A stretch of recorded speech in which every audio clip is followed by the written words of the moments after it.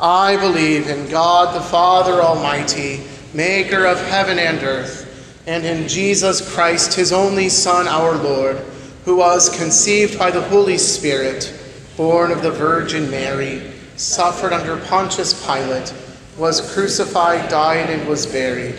He descended into hell. The third day he rose again from the dead. He ascended into heaven and sits at the right hand of God the Father Almighty. From thence he will come to judge the living and the dead. I believe in the Holy Spirit, the holy Christian Church, the forgiveness of sins, the resurrection of the body, and the life everlasting. Amen. So in our Bible readings this week, we're continuing our chapter-by-chapter walk through the Pauline epistles, so we're well into 1 Corinthians. And like I said, it is, in some ways, Paul is just addressing a laundry list of concerns he's received from the Corinthian church. This week is especially fun. We get 1 Corinthians 10 and 11, which have Paul's very clear teaching concerning the sacrament of the altar and the Lord's Supper. So that's coming this week. And I really think that 1 Corinthians 10 and 11 is kind of the theme of the book, right? Everything kind of leads up to, especially chapter 11.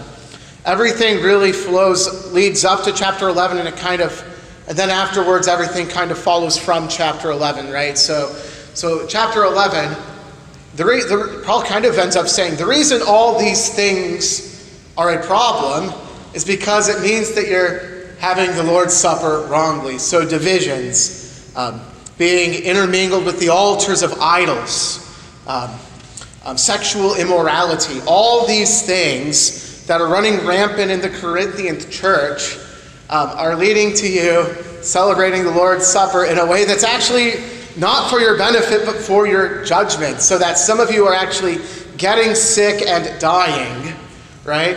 The getting sick and dying is a result of receiving the Lord's Supper wrongly. And then following that, Paul offers, I think, what is the corrective. All right, so if you don't want to receive the Lord's Supper in this wrong way, here then, chapters 12 through 16, here is the corrective. Here is what you should be doing in order to receive the Lord's Supper together rightly. So that's coming up this week. Flip to the inside of your sheet there. Our memory verse for this week is from 1 Corinthians 12, and we'll say it all together. For just as the body is one and has many members, and all the members of the body, though many, are one body, so it is with Christ. For in one Spirit we were all baptized into one body. And that's part of the corrective, right? You have all been baptized into one body, therefore you aren't divided, because this isn't from 1 Corinthians, but to borrow from Ephesians, there's one Lord, one faith, one baptism, one God and Father of all, who is over all and in all. Therefore, if you've all been baptized thusly, you are all one, and if you are all in one body, then you can't have these factions. You can't do it. Stop. All right, so that's up through the memory work there. All right, we're not going to read all of this. Over the course of the week, you should take the time and read from the table of duties what is expected of citizens according to the Scriptures, as Luther gives it in the table of, as Luther organizes it in the table of duties. We did Romans 13 last week. Let's read the third and fourth paragraphs there from 1 Timothy and Titus, starting there with I urge. So let's read that out loud all together. I urge then, first of all, that requests, prayers, intercession, and thanksgiving be made for everyone, for kings and all those in authority, that we may live peaceful and quiet lives in all godliness and holiness. This is good and pleases God our Savior. Remind the people to be subject to rulers and authorities, to be obedient and to be ready to do whatever is good. All right. And since we're singing it, this is a very handy. The hymn we've been going through in the prayer devotional the last few weeks also is one of the communion hymns during church today. So if you're at 8:30 church, you've already had some practice, so you can help sing it now. And if you're going to 11 o'clock church, well, let's go ahead and sing that here, and you can have a little wet your whistle for one of the hymns at church. Let's sing that hymn there. But Christ the second Adam came to bear our sin, our woe and shame, to be our life, our light, our way, our only hope, our only stay. The Lord be with you. And also with you. Let us pray. Almighty, eternal God, in the word of your apostles and prophets, you have proclaimed to us your saving will. Grant us faith to believe your promises, that we may receive eternal salvation. Through Jesus Christ our Lord, who lives and reigns with you and the Holy Spirit, one God, now and forever. Amen. Amen. All right, so go ahead and take this, fold it up, put it in your pocket. Use especially that congregational prayer list. So that we're remembering our brothers and sisters in Christ in their various needs as we pray for each other throughout the week. Announcements. We don't have much today. Just remember to clean up.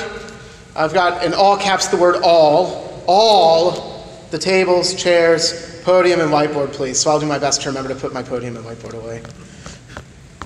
All right. I think that's all that needs to be announced. Oh. Here's something, it's not on the sheet.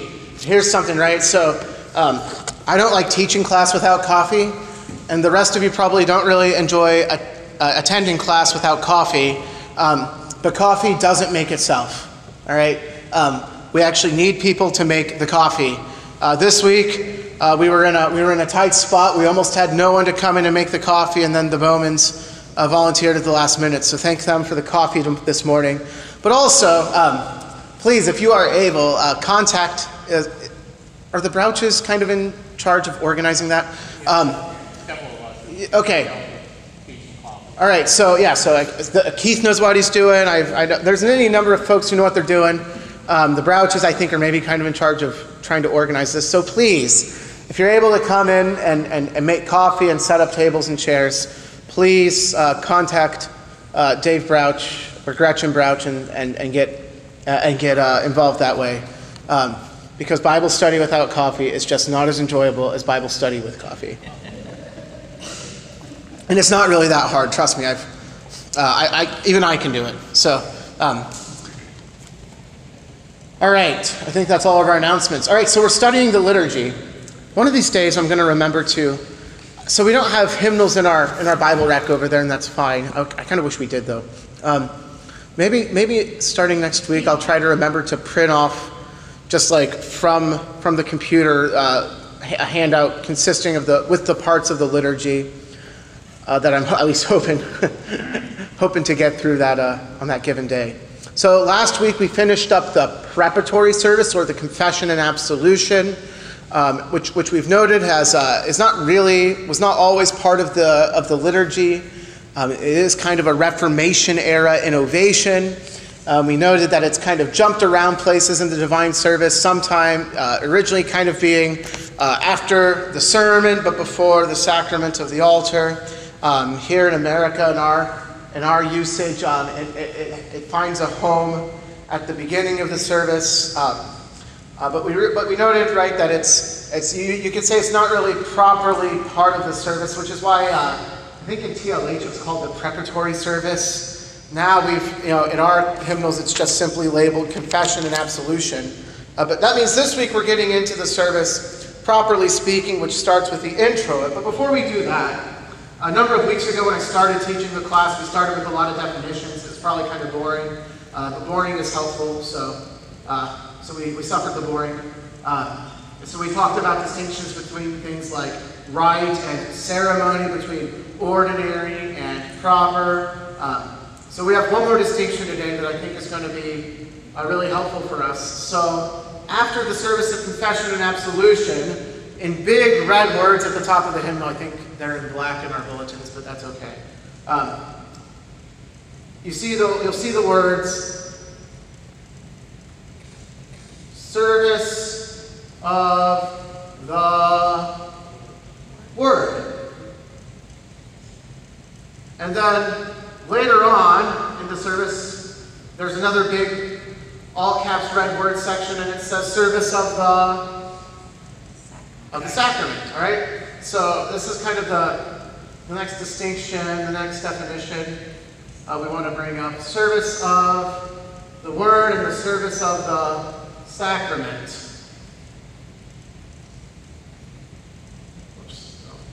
And these are kind of the two. The way the liturgy is really organized. So you can kind of if you think of it kind of as a path. You can almost think of it as a path with two humps, and then you're on your way. And because each service, so the first one, this is service of the word, service of the sacrament, and each of them have a high point. All right, a point of most importance, you might say. So in the service of the word, does anyone want to take a gander at what the high point is in the service of the word? The reading of the Holy Gospel. Correct. All right? Thank you for not saying the sermon.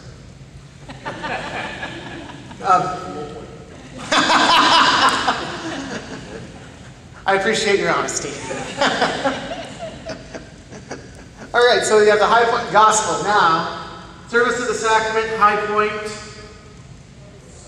the Lord's Supper, and I think specifically the words of institution.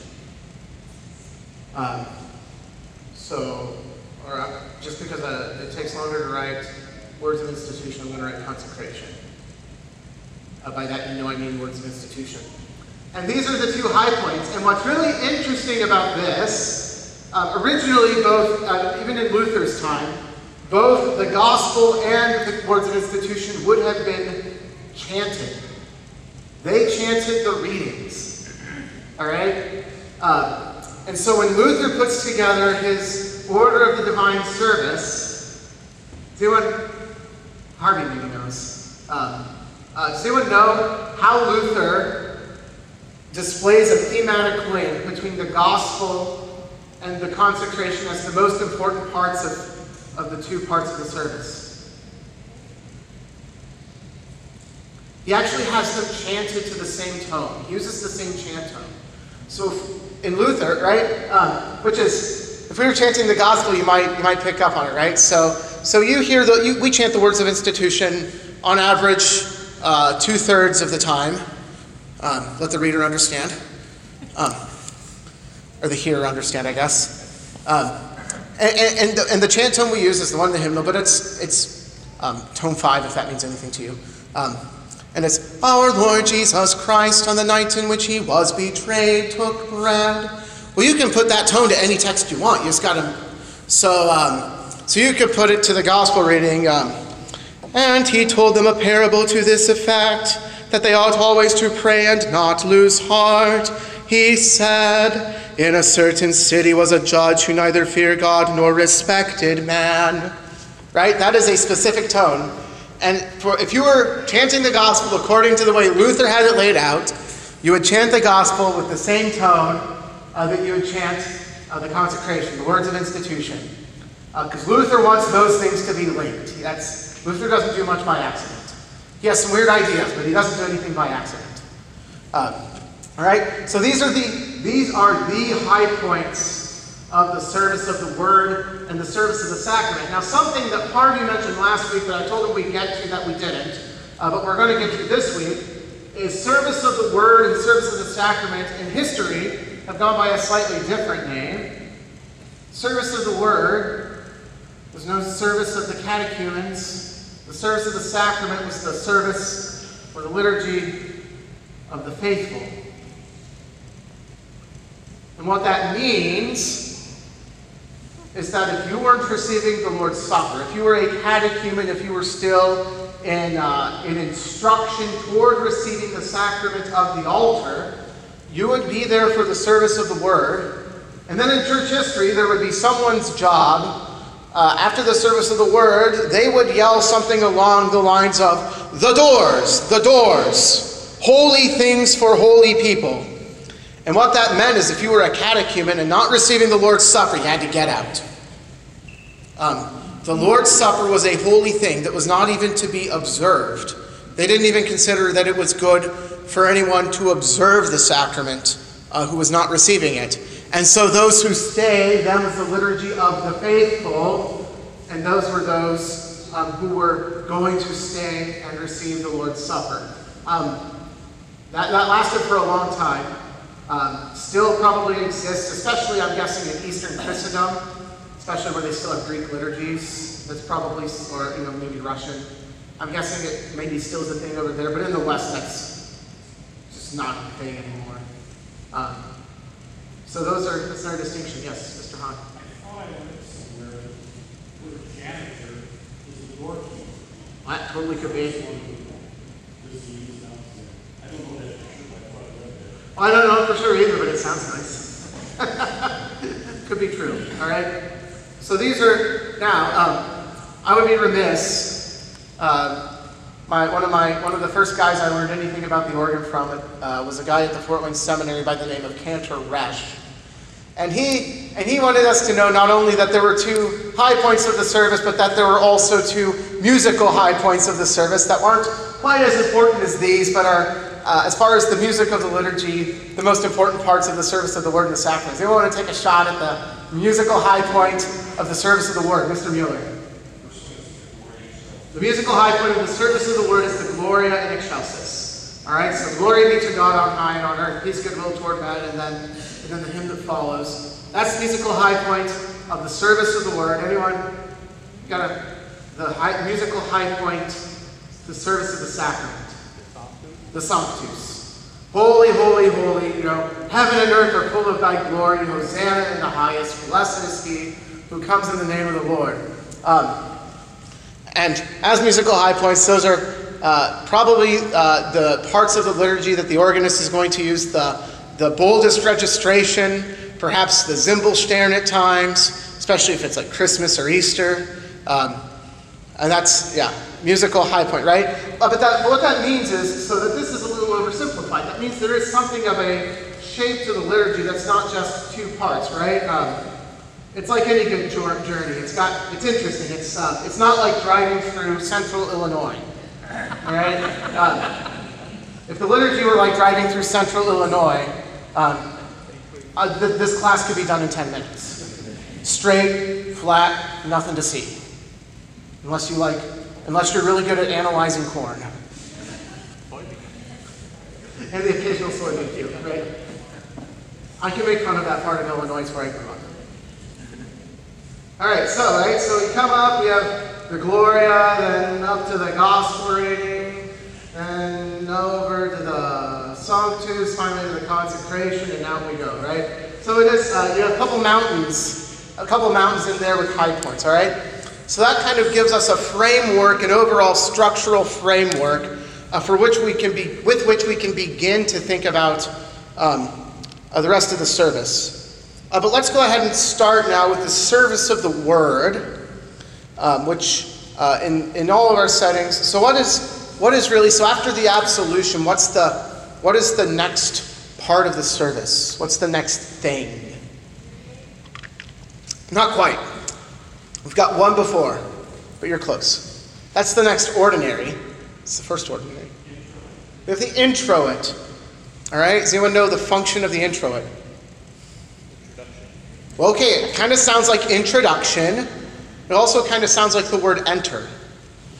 So the reason you had an introit, remember, there used to not be confession and absolution. So we walk into the church during the opening hymn. That way we're at the front and can do a confession and absolution. But if you don't have confession and absolution and not an opening hymn, well, you gotta get in somehow. And so the introit was a few psalm verses, specifically for the purpose of getting in the church. the pastor needs to get in the church somehow.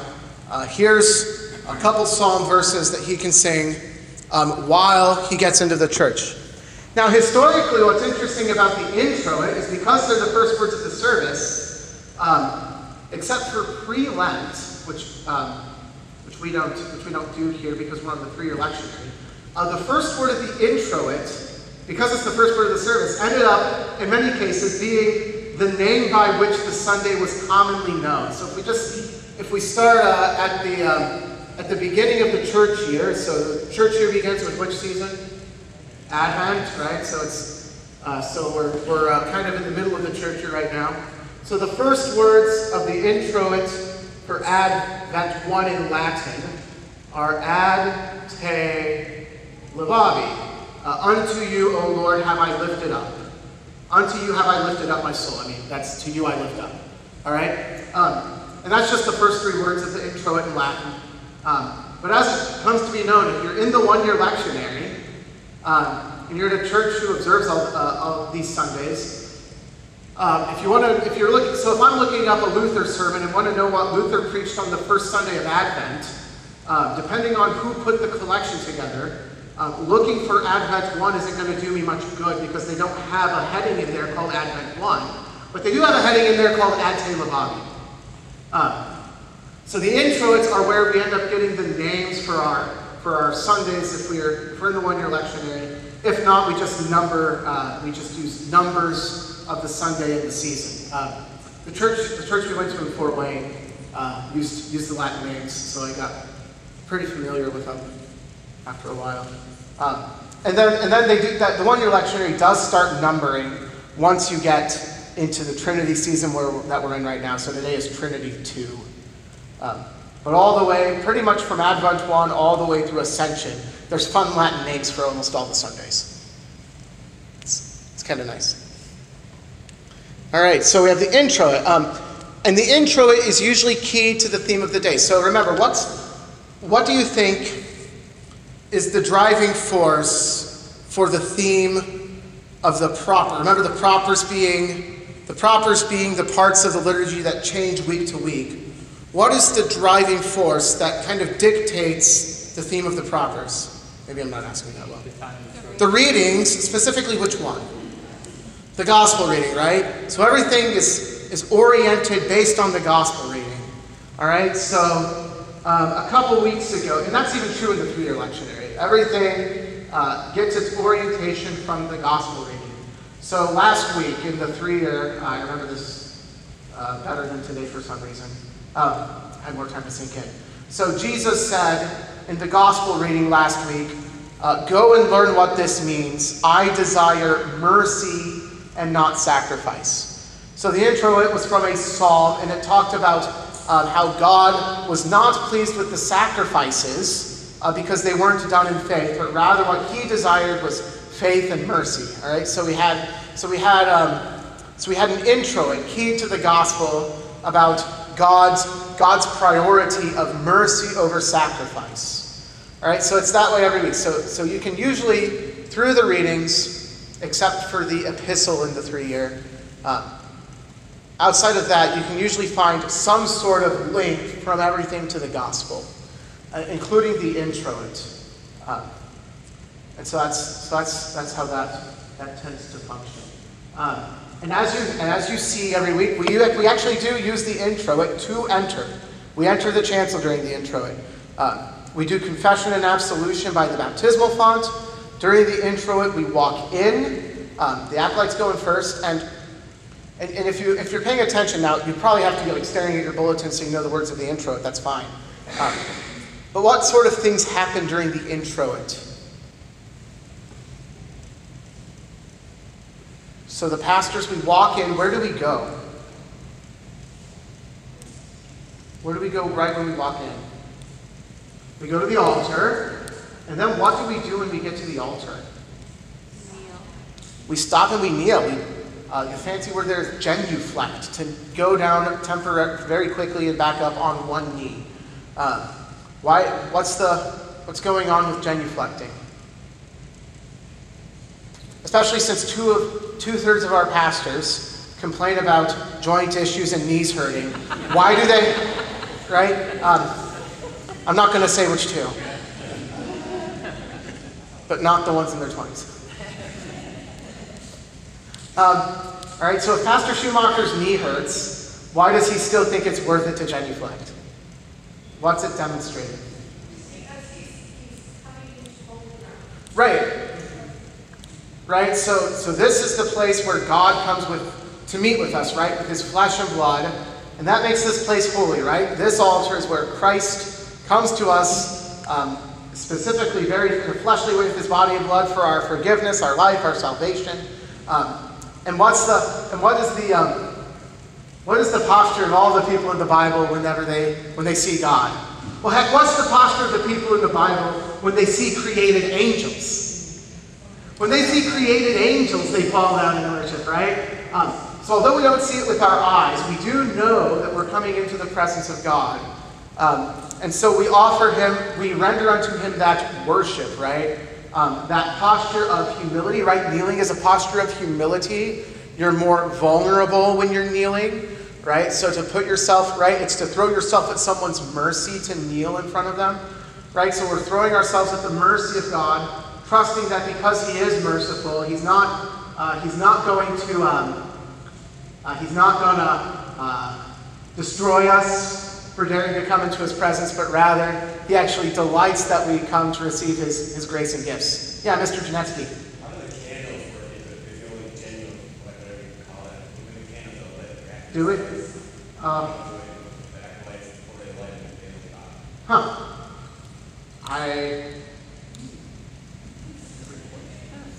That's a local custom?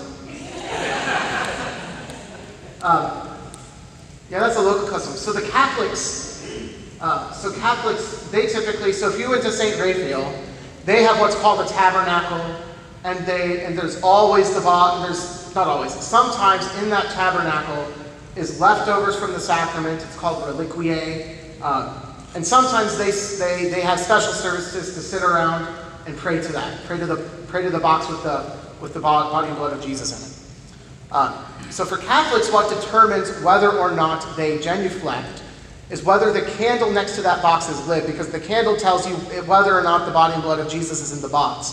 So if the candle's lit, then you genuflect because the body and blood of Jesus is there. If the candle's not lit, then you don't genuflect because the body and blood of Jesus isn't in there. As far as us here, I don't know. So I genuflect at the parts of the liturgy where it's been indicated by history of church tradition that the pastor genuflects at this point. I don't think the candles have a lot of role in that. I do know that for our acolytes, when the candles are lit, the acolytes kneel. When they put them out, then the acolytes don't kneel. That's something we developed here. It's fine. It's good. So the candles aren't themselves the presence of Christ. They're a symbol. But the candles do symbolize the presence of Christ. So since they are a symbol of the presence of Christ, then I think it does make sense that the acolytes genuflect when the candles are lit and don't genuflect when they're not lit. But that's okay. Yeah, Rich. When I was a kid in a Catholic, we had to across the altar. Yeah. It was just going into the pew. Yeah, right. So, and again, that's going to be more rigorously maintained in Catholicism. We Lutherans leave that up to freedom. So depending on the church I'm in, so if I'm at a church where I think people will think I'm weird and strange for genuflecting on my way into the pew, I don't do it. I don't want to cause a scene. If I'm at a church where it seems pretty commonplace for people to do that, I absolutely genuflect when I enter the pew. When I cross center in the church, I usually bow toward the altar. I don't genuflect every time I cross center. Especially so the only way that changes a little bit is if I'm at a church where they don't consume the entire sacrament before the end of the service. So if they leave the leftovers to be consumed after the service, if the body and blood of Christ then are on the altar, then I genuflect more frequently on my way past the middle. It's all personal habit, right? I'm not prescribing this on anyone. That's my own personal habit, piety. But the point being, right, is that the entire point of this is that we understand that this is the place where God comes to us with his gracious presence. And we want to show him the right reverence and worship that he's owed.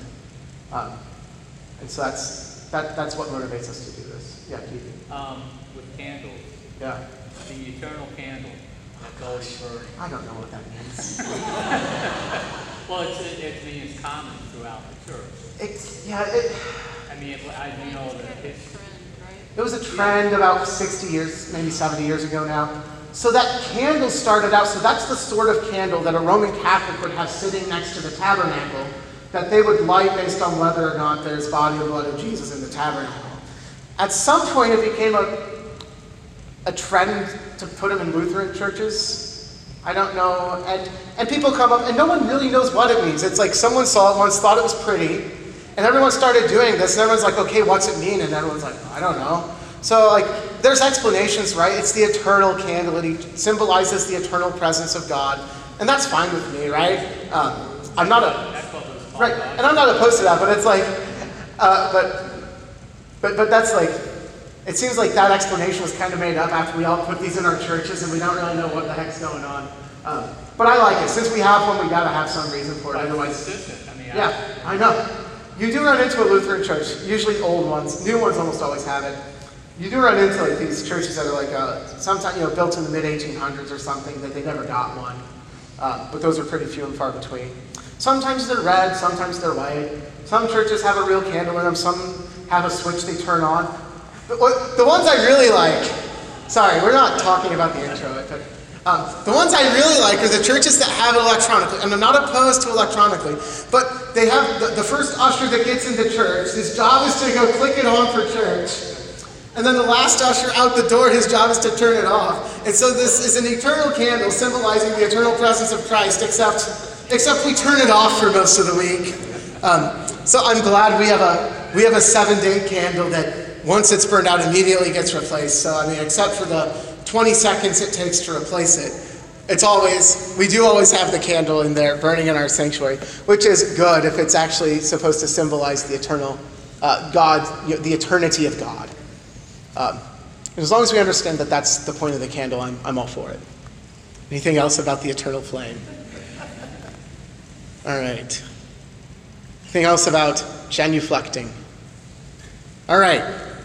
Cool. All right. So during the introit, so we walk in, sing the psalm verses. The introit always includes the Gloria Patri, so the glory be to the Father and the Son and to the Holy Spirit, as it was in the beginning, is now, and will be forever. Amen. And then we repeat the antiphon of the introit, so that's the verse at the beginning and the end of the introit. Usually a thematic verse, kind of the key verse, the one that you're supposed to remember, that's why it's repeated. And that's the end of the introit. So the Gloria Patri is sung year-round as part of the introit, except theoretically for the last week of Lent and Holy Week. So from Lent 5 until Good Friday, the Gloria Patri theoretically drops out. It doesn't always happen in execution, but it's theoretically supposed to. Right, because that's Passiontide, the level of penitence is increasing, and so these words, we recognize that words of praise are not our right, but rather are a gift, and so so we fast from them for a time in order to appreciate them the more when they come back on Easter. All right, so immediately following the introit, then the next part of the service is the Kyrie. And this is another reason why I want to use setting 3 to go through this. So you'll notice that the Kyrie is pretty different in form across the settings of the divine service, right? So in setting 3, it is simply, Lord have mercy upon us. Christ have mercy upon us. Lord have mercy upon us. That's a 3-fold Kyrie. You can do 6-fold Kyries or 9-fold Kyries. There are churches who on festivals will do what's called a 9-fold Kyrie. So, Lord have mercy upon us, Lord have mercy upon us, Lord have mercy upon us. Christ have mercy upon us, Christ, and you get the picture, so it's 9-fold. How is that different than what's going on in setting 1 or setting 2?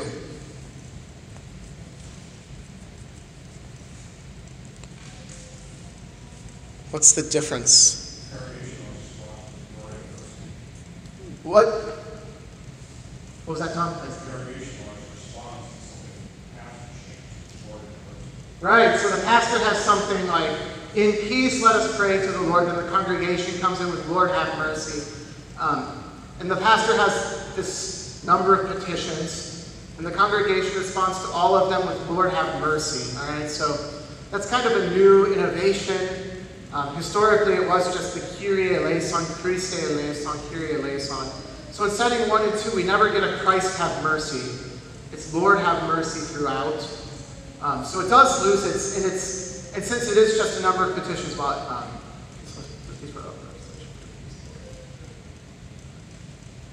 yes, and it's fourfold. You have 4 Lord have mercies. And so it is a different shape. It's a different, it does just have a different effect than the Kyrie in setting 3. So let's first talk about just Lord have mercy, Christ have mercy, Lord have mercy upon us, right? Why do we? So we've just had our sins forgiven. We've just had the intro at the Gloria Patri, and now we're crying out for mercy. What's this? What's the Kyrie doing here? Why are we crying out for mercy again? Already. Well, remember, when the Kyrie was put here, they didn't have confession and absolution right before it. So you have the intro. The pastor gets into the chancel, and immediately you start crying out for mercy, right? So you're walking into the presence of God, and in order to do that, you need His mercy, right? So that's kind of historically how it lands there. And even in our setting, I think it's good to retain it. Luther liked it. Because we still, right, even as forgiven sinners, we still live in the mercy of God, right? His mercy is ongoing, right? We have His mercy in the forgiveness of sins, but it's His mercy that endures forever. It's His mercy that sustains us in that forgiveness, and it's His mercy that allows even us to enter into His presence. And let's think about some Bible passages. What are some examples of people crying out for mercy? Where do we find this? Yeah. In Exodus where? Okay, in the wilderness they cry out for mercy. Okay, that's good.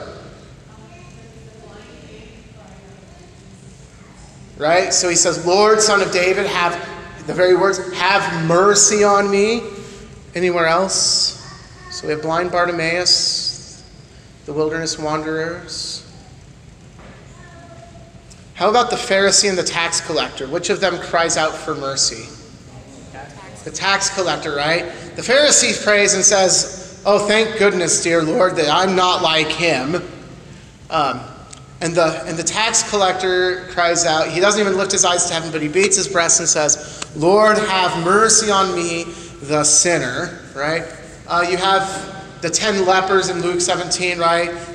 Jesus, Master, have mercy on us, right? So we have all these things. And what do we see? What do we see happens when people cry out to Jesus for mercy? They receive it, right?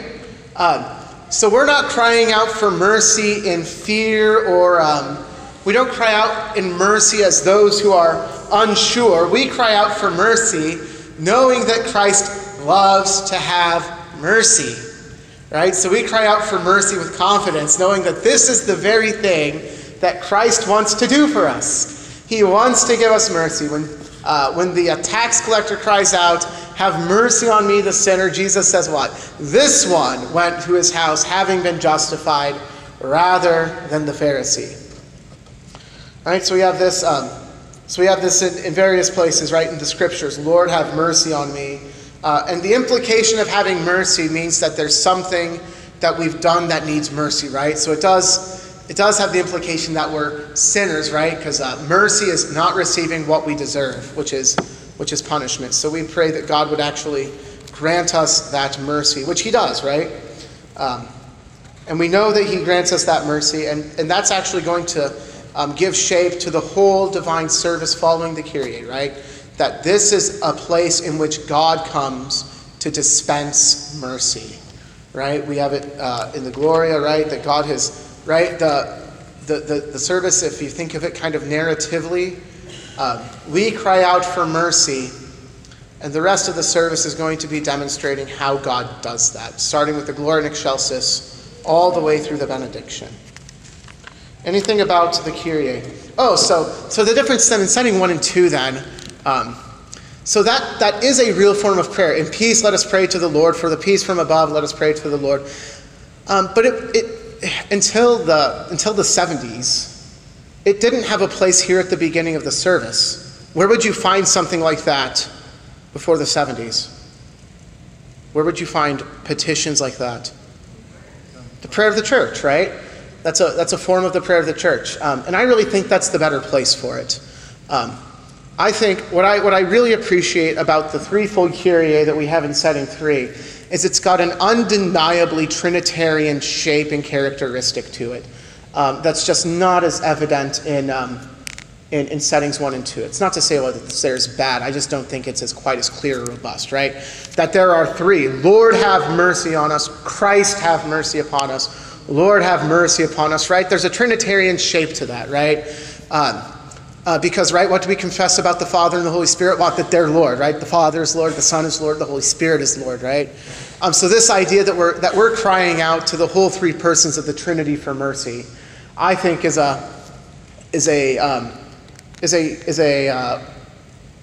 clear, and that makes it. I think that makes it a better usage than shifting the prayer of the church forward in the service. That being said, there are some merits to the way we do it in setting 1 and 2, right?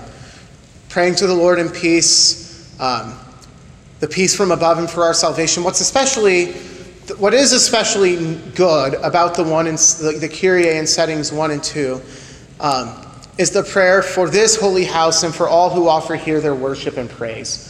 That having that at the front end of the service, I think that petition specifically makes a lot of sense where it's at, right? That we pray for those who have come to offer their worship and praise to God, that we actually pray for them and for that at the beginning of the service. That makes a lot of sense there. And it's good, but it's not enough to convince me that it's better. But that's okay. That's why it's nice that we cycle through the services. Any other questions, comments before we wrap it up for today? All right, if not, then I'll see you in church. God bless your week.